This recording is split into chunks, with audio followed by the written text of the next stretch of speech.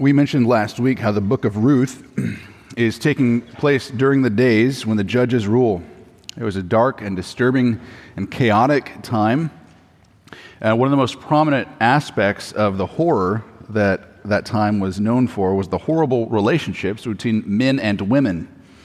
It actually starts out pretty promising with a man named Othniel and his wife Axa, but that optimism at the beginning doesn't last very long. Here's just a sampling of the sorts of conflict that we see playing out between men and women during this 350-year period of time in Israel's history. Women were captured by men from other countries as prisoners of war, chapter 5. One of Gideon's sons killed all of his brothers in order to try to gain power for himself. He was killed by a woman who dropped a stone on his head, chapter 9. Jephthah sacrificed his own daughter after he made a foolish vow, chapter 11. Of course, there's that super twisted conflict between Samson and Delilah that we see play out in chapter 14. And there's the very disturbing account of the concubine who was abused and murdered by the men of Israel in chapter 19. And then by the end, all the women from the tribe of Benjamin had been killed by other Israelites. And so the men resort then to kidnapping women from other towns in order to have their own wives. So when the author of Ruth says, "In the days when the judges rule," these are some of the dark stories that would be coming to mind for that original audience. There was no king, so everyone did what was right in his or her own eyes. Self-centeredness ruled. There was an absence of healthy authority, and the result was a broken-down community. And it's against that dark backdrop that this brilliant little narrative about Ruth and Boaz shines all the more brighter. In the first chapter that we covered last week, we were introduced by the family of a man named Elimelech. He and his wife, who's named Naomi, their two sons, they moved to Moab during a time of famine in Bethlehem. Her sons married two women from Moab, but during the time that they stayed there, about 10-year period, Naomi's husband and both of her sons died. She was past her childbearing years. She was left without anyone to help protect her and provide for her.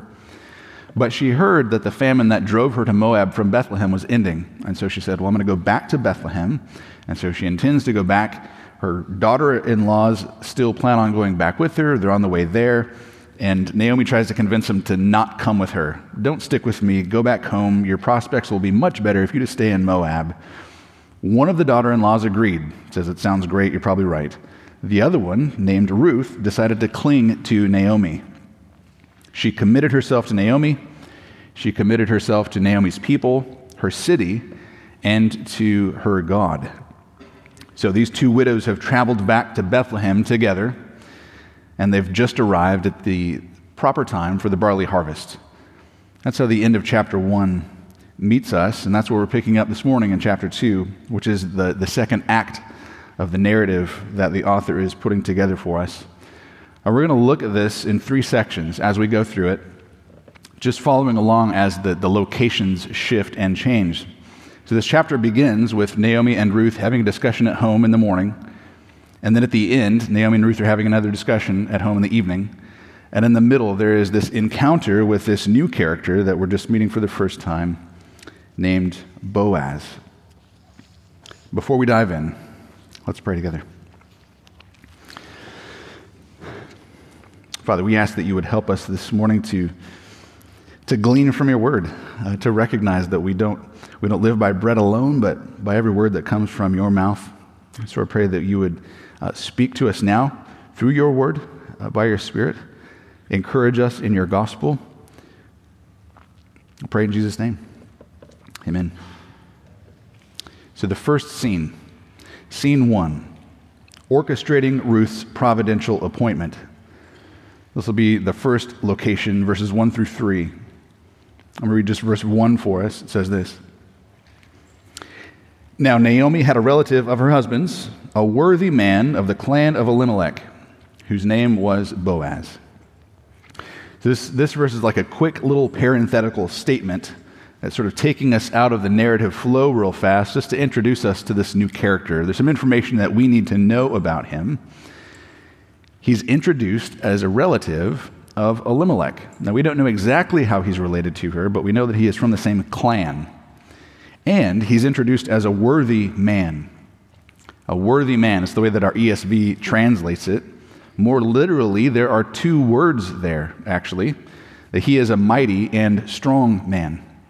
Mighty and strong. And those two words come together in various places in the Old Testament to describe different kinds of people. People who are like military leaders, people who are wealthy, people who have high status, who are influential, who are virtuous.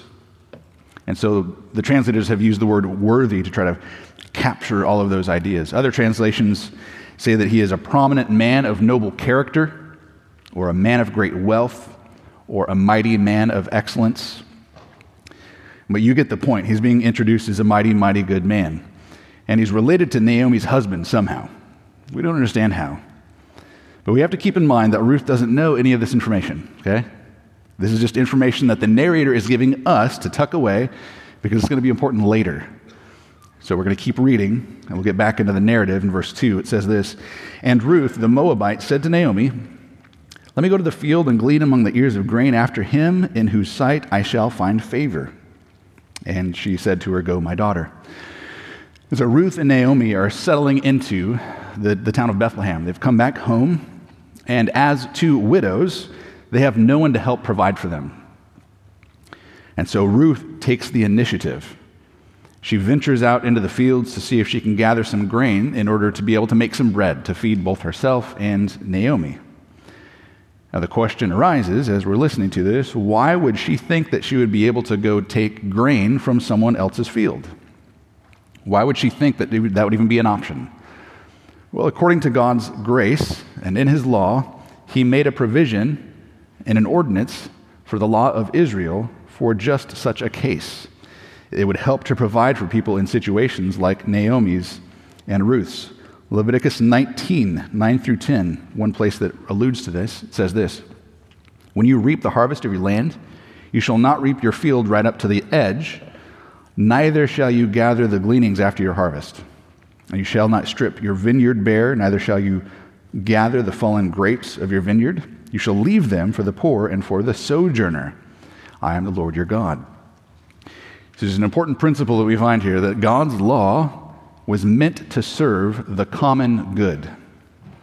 The common good is the ultimate well-being and flourishing of all of the members of the society. It's the idea that society really functions best if we all have each other's best interest in mind, not simply our own. So the law shows that individuals within Israel have obligations in the way that they act towards one another. Don't steal, don't act unjustly, don't withhold money that you promised from someone, don't hate each other. And it's all summed up in one sentence like this, Leviticus 19:18. "You shall love your neighbor as yourself. I am the Lord." So this is just another reminder of what we've already seen in Psalm 119, that God gave his law for the blessing of his people. One of the purposes of the law is to restrain evil and to promote goodness, righteousness. Good laws are meant to support the well-being of the individuals within a community by defining and supporting justice. So just make sure that you're aware of this. Graciousness is built into God's law. Let's not forget that. Back to scene 1. Remember, this whole narrative is happening in a day that they call the days of the judges. It is a day that it seems like nobody cares about the common good. There's no common good. Who cares about what the law says? Most people care simply about their own self-interest. Everyone did what was right in their own eyes, right? Remember that repeating phrase. Which means that they didn't care about what was right in God's eyes, which means they weren't obeying his law, which means there would be a low probability that a woman like Ruth is going to have any luck finding a landowner who still obeys this part of the law. And yet, Ruth takes the risk. She ventures out to see if there's someone in whose eyes she might be able to find favor. Maybe someone owns a field who is a worthy man. It's interesting. After Ruth tells Naomi her plan, the only response that she gets from Naomi is very brief. She says, "Go, my daughter." It's possible Naomi's simply just tired from traveling back from Moab. Maybe Naomi's past the age of working in the fields. Maybe she's just emotionally drained. If you remember last week from chapter 1, she has gone through a lot. And she defines herself by her bitterness at the end there. Maybe she's still resigned to her bitterness. Maybe she's just despondent and detached. Whatever the case, Ruth sets out on her own in verse 3. So she set out and went and gleaned in the field after the reapers, and she happened to come to the part of the field belonging to Boaz, who was of the clan of Elimelech. She happened to come to Boaz's barley field. More literally, this phrase is very interesting. It's she chanced to chance upon his field. It befell to her by chance that she was in the portion of the field that belonged to Boaz. The narrator here is just sort of piling up words together, pouring it on very thick. It just so happens, wink, wink. Remember, Ruth doesn't know who Boaz is, right? She's just out looking for some help. She just wants to find somebody who would show her some compassion, some sympathy, some generosity. And yet, as luck would have it, she stumbles upon the field of this one worthy man. And we see in verse 4 that Boaz just so happens to arrive to encounter her as well at the same time. Now, the narrator knows full well that this is not a coincidence. This is not chance. It's not a coinkydink. It might look like it, but it's not. Stick with me for a minute here. There are two different angles that we can look at this from. This particular providential appointment. We can look at this from the Creator's perspective, and we can think of it from the creation's perspective, or the creature's perspective. There's a mysterious interplay between divine and human action. Okay? On the human level, Ruth's just out trying to find some food. She's trying to be faithful. She's just trying to get to work. She's not trying to orchestrate anything. She's not manipulating anything. She doesn't even know who Boaz is. She wouldn't even be possible for her to try to orchestrate this meeting. But on a divine level that is completely unknown to Ruth, God has designed the circumstances so that this meeting would happen. Both of these things are happening simultaneously. God is the primary cause of all things, but Ruth is making some true and meaningful decisions, secondary causes, in order to chance upon this particular portion of the field. So theologians call this the doctrine of concurrence. Concurrence, these two things happening at the same time. It's simply the affirmation of what we find taught in Scripture, that there are divine and human layers that are involved in the providential governance of history, but nothing happens in this world without God's appointment. But we're standing outside of the narrative to try to make these observations. Let's get back into it. Enter back into Ruth's experience, her time and her place. She has no idea what God is at work doing. And it's not her responsibility to try to find out. This is a good reminder for us. It is not to us to try to figure out what God's hidden secret will is. All that remains to us is to be faithful and obedient to what has been revealed, just like Ruth is. She's not overthinking it. She's just getting to work, one foot in front of the other, trusting the Lord, showing loyalty, showing faithfulness. All right, so Ruth's providential appointment has been orchestrated as she's out searching for food. So let's see how this plays out. This is scene 2. When a worthy man meets a worthy woman. Verses 4 through 17. And behold, I'll just read verses 4 through 7 here. Behold, Boaz came from Bethlehem, and he said to the reapers, "The Lord be with you." And they answered, "The Lord bless you." Then Boaz said to his young man who was in charge of the reapers, "Whose young woman is this?" And the servant who was in charge of the reapers answered, "Well, she's the young Moabite woman who came back with Naomi from the country of Moab." She said, "Please let me glean and gather among the sheaves after the reapers." So she came, and she's continued from early morning until now, except for a short rest. So that first word in verse 4, behold, is actually like an instruction for us. It's an instruction for us to pay close, careful attention to who this Boaz guy is as he's stepping onto the scene of the narrative. And his first words set the temperature right off the bat. He meets his workers and he says, "The Lord be with you."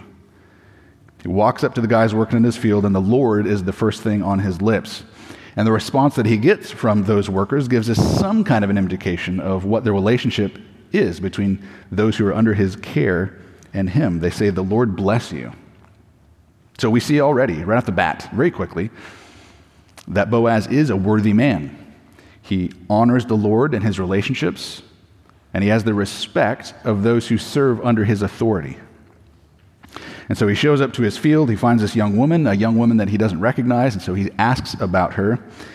And the man who is in charge of the reapers gives a response where it's kind of funny. He points out twice within essentially one sentence that she's a foreigner. Who's this? Oh, her? She's the Moabitess who came from Moab. She just showed up this morning. She asked for permission to glean from the leftover barley in the field, and she's just been working really nonstop. She only took a rest for a little bit. And now Boaz goes to meet this Moabitess. Verses 8 and 9. And then Boaz said to Ruth, "Now listen, my daughter, do not go to glean in another field or leave this one, but keep close to my young women. Let your eyes be on the field that they are reaping and go after them. Have I not charged the young men not to touch you? And when you're thirsty, go to the vessels and drink what the young men have drawn." Just notice the way that he speaks to this young, vulnerable widow out in the field. He calls her "my daughter," which is a polite term of endearment, obviously, but it also might give us some indication of an age difference that exists between the two of them. And he warns her away from danger. He says essentially, "Listen carefully to me. Don't go out in another field. In fact, don't leave this one." And you can just sort of picture him motioning. This is where you need to be. These are the boundaries. Stay here. Stay close to my female servants. Just focus on the field that my servants are working in. Just follow after them. He says, "I am commanding the young men under my charge to not touch you. So they are not allowed to assault you or harass you in any way." So he's providing safety for Ruth in this field. He wouldn't be able to provide that same level of safety. He couldn't guarantee that if she went to somebody else's field, which is why he tells her to stay on his. And then he tells her to help herself to the water that they drew out of the well when she gets thirsty. You don't have to worry about that. So if you get thirsty, you don't need to go try to find a well somewhere else. You don't have to wander off. Just stay here. Go to the water that's already been drawn. She wouldn't need to leave or wander away. She would be safe under his supervision. Boaz is providing physical protection for Ruth.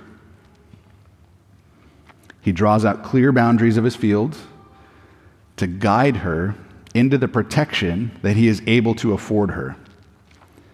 And notice her response to his kindness in verses 10 through 13. It says, "Then she fell on her face, bowing to the ground. She says to him, 'Why have I found favor in your eyes that you should take notice of me, since I am a foreigner?'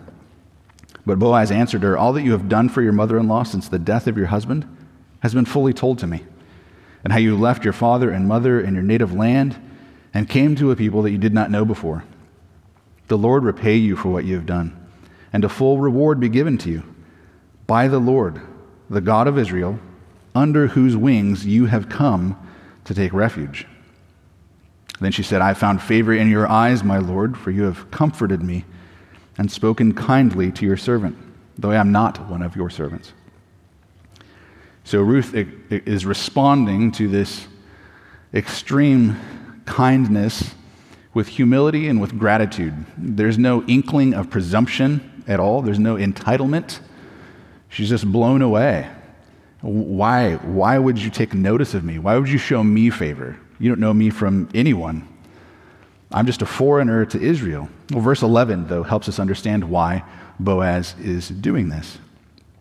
Boaz has heard of Ruth. He hasn't met her, but he knows about her. He's heard tale. He's heard of how she left Moab in order to cling to her mother-in-law, in order to take care of her. And this is really important. Verse 12. Boaz reports that Ruth has come to take refuge under the wings of Yahweh, who is the God of Israel. Again, we talked about this last week in chapter 1. Ruth committed not only to her mother-in-law Naomi, she is committed to the true and living God. And word got around to this guy Boaz. He's heard about this young lady named Ruth who's done these amazing things for her mother-in-law and has converted to worship the true and living God. And so he pronounces a blessing on her. It says, "May the Lord repay you for what you've done, and a full reward be given to you." And here's what we need to notice. The Lord is giving a full reward to her. The Lord is repaying her through the actions of Boaz. He recognizes the worthiness of Ruth. He's heard about it, and now he's witnessing it. He's seeing it for himself. He's going to use that same word about her in chapter 3. He'll call her a worthy woman. She is an upright, excellent woman who understands the importance of commitment, of service, of loyalty, of kindness. And her worthiness comes through even in her response. And the way that she humbly responds is, says, "You've comforted me, you've spoken kindly to me, even though I haven't deserved it." So he has heard that she is dedicated to the Lord. She's dedicated to her mother-in-law. And his favor toward her is a response to the kindness that he has heard that she showed to Naomi. He admires her character, and so he's providing an extra level of protection for her. Boaz is embodying the Lord's kindness by moving towards her with favor and with protection and with provision. And we can see it even further in verses 14 through 16. At mealtime now, Boaz said to her, "Come here, eat some bread, dip your morsel in the wine." And so she sat beside the reapers, and he passed to her the roasted grain. And she ate until she was satisfied, and then she had some left over. And when she rose to glean, Boaz instructed his young men, saying, "Let her glean even from among the sheaves. Don't reproach her. And also pull out some from the bundles for her, and then just leave it for her to glean. And don't rebuke her." So it's later in the day now. It's lunchtime. They're taking a lunch break. And she's invited to join them for the lunch meal. Dipping the bread into the vinegar or the wine would have helped to moisten or soften up the bread, add some flavor to it. But we need to picture what this must have been like for Ruth. I mean, I thought my experience in the junior high lunchroom was awkward. But imagine this foreigner standing on this field that she's just a guest at. She doesn't know anybody. You can imagine how she must have felt. Like she was on the outside. Like Ruth just did not belong. And yet, Boaz, in his kindness and in noticing her, invites her in. And so she sits, and it says she sits beside the workers. So she's now in the circle. There is a social significance to the fact that he invited her in to share in this meal together with his people. There's a social significance to this beyond simply providing some food. And he personally serves her. The boss of the field personally reaches out with her a heaping pile of some roasted grain, and it's so much that she can't even finish it.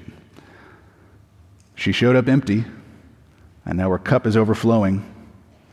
Again, we're seeing that the Lord is lavishing his kindness and his provision upon Ruth through the kind provision of Boaz. All right, so they've had their lunch.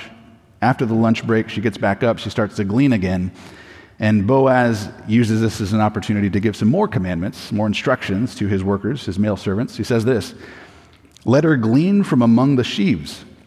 In fact, pull out some of the grain of the sheaves and then just leave it there so she can glean those. And don't humiliate her, don't rebuke her." So this is how this works. The reapers would come in with their scythe, their sickle, is that what it's called?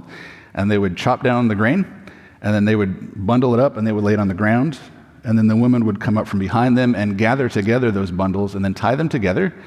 And those bundles that were tied together were called sheaves. And then the sheaves were this bundle collection of the grain. And that would be carried back into the barn, the threshing floor, where it would be processed and worked through. It's almost impossible. I'm not a farmer or a harvester. What I understand, it's almost impossible to try to gather every bit of grain from a grain field. Inevitably, you chop some down and you're going to leave some of it there. It just blends in with the dirt.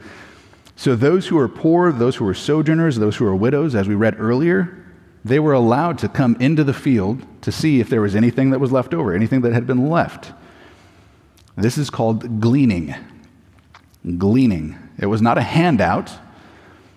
In fact, if you were going to glean, you had to put in some hard work. And so the provision, the ordinance that Israel had was to allow people to come and harvest grain for themselves, which helped them maintain some sense of dignity. There is great value in a good day's labor and coming home with the fruit of your work. And there's something about the dignity of humanity that sort of needs that. And this provision, this ordinance for Israel, was meant to provide just that. So Boaz's instruction comes to his workers. It is instruction that goes well beyond what is required of him. He's obviously going above and beyond. He wants his servants to drop a little extra behind him so that she would get all the grain that she ever could possibly need or carry. And Boaz protects her by not letting his workers talk trash against her. Verse 17. So she gleaned in the field until evening. And then she beat out what she had gleaned, and it was about an ephah of barley. And so she processes this by beating it with a stick, knocking the grain off of the stalks, probably with a stick. And then she measures it, and it turns out that she had collected an ephah of barley. We don't really completely know how much an ephah was, but it was probably somewhere between 30 and 50 pounds of grain, which would be enough to feed her and Naomi for at least a week. And so Boaz was going well beyond what was required of him by the law. This was an act of loving kindness shown to Ruth, this vulnerable foreign widow, in part to repay the loving kindness that she had shown to Naomi. So there's an important word that comes up in the book of Ruth. It was mentioned in the first chapter, and it appears in the passage that follows just after this. It is the Hebrew word chesed, and it describes the kindness, loving kindness of this worthy man, Boaz, and this worthy woman, Ruth. They both embody this chesed, loving kindness, a unique kind of love. And it's such a sharp contrast to the sort of male and female relationships that we saw playing out in the book of Judges just before this. That book was filled with relational conflict. This book is filled with relational harmony. And in the next passage here, Naomi sees it, and then she labels it appropriately. She uses the word hesed, bringing it to our attention. So let's look at this final scene here. Naomi rejoices in acts of hesed. Verses 18 through 23. Let me just read 18 and 19 back into our hearing. And she took it up, that is the grain, and Ruth went back into the city. Her mother-in-law saw what she had gleaned, and she also brought out and gave to her what food she had left over from being satisfied. And her mother-in-law said to her, "Where did you glean today? And where have you worked? Blessed be the man who took notice of you." So Ruth loads up her 40 pounds of grain, give or take, and she goes back home. And she brought a doggy bag full of the leftovers that she had for lunch. And so she left empty, and she comes back with all this grain and leftover food. And so Naomi sees this, and it looks like Naomi's sort of coming back to life a little bit. Blessed be the man who let you glean this much from his field. Where did you go? This is insane. Where did you come back from with this level of grain? That's the question. Where did you go? Who owns this field? And Ruth answers the question. But the way that it's drawn out and the way that it's laid out in the syntax here, it's almost like she's about to announce the winner of like season 5 of American Idol. So she told her mother-in-law, with whom she had worked, and she said, "The man's name with whom I worked today will be revealed right after this commercial break." No, she says, "It's Boaz." We're just like, spit it out already. Say the guy's name. And so now Ruth and Naomi are finally being let in on something that we knew in verse 1, right? This tension is being resolved as this detail is being explained. The guy who is being so generous is a relative of Naomi's deceased husband. And now Naomi really springs back to life. Look at 20 to 23. And Naomi said to her daughter-in-law, "May he be blessed by the Lord, whose kindness has not forsaken the living or the dead." Naomi also said to her, "The man is a close relative of ours, one of our redeemers." And Ruth the Moabite said, "Besides, he said to me, 'You shall keep close by my young men until they have finished all my harvest.'" And Naomi said to Ruth, her daughter-in-law, "It's good, my daughter, that you go out with his young women, lest in another field you be assaulted." So she kept close to the young women of Boaz, gleaning until the end of the barley and the wheat harvests, and she lived with her mother-in-law. So the fact that Boaz is a relative of Elimelech means a lot. It means he's part of one of the family's redeemers, and we're going to dive more into what that means next week in chapter 3, Act 3, Lord willing. But for now, I just want to draw attention to what Naomi says here. "May he be blessed by the Lord, whose kindness," and the word behind kindness there is hesed, "has not forsaken the living or the dead." Now, hesed is a very important word in the Old Testament, and it is notoriously difficult to narrow down what that one word means in all of its meaning in English. And so here is one stab at what the concept of hesed is: an unfailing kind of love, kindness or goodness. Often the word, when it's used in the Old Testament, refers to God and his own relation to his covenantal loyalty of his own. So when the Lord reveals himself to Moses in Exodus 34, he gives that long speech explaining his glory, his character, and he says that he is a God merciful and gracious, slow to anger, and abounding in hesed, which we normally see as steadfast love. The word is hesed there, faithfulness. And our actions as his creatures ought to reflect that same level of steadfast love or hesed. And so that's why we read in Micah 6:8, "He has told you, O man, what is good.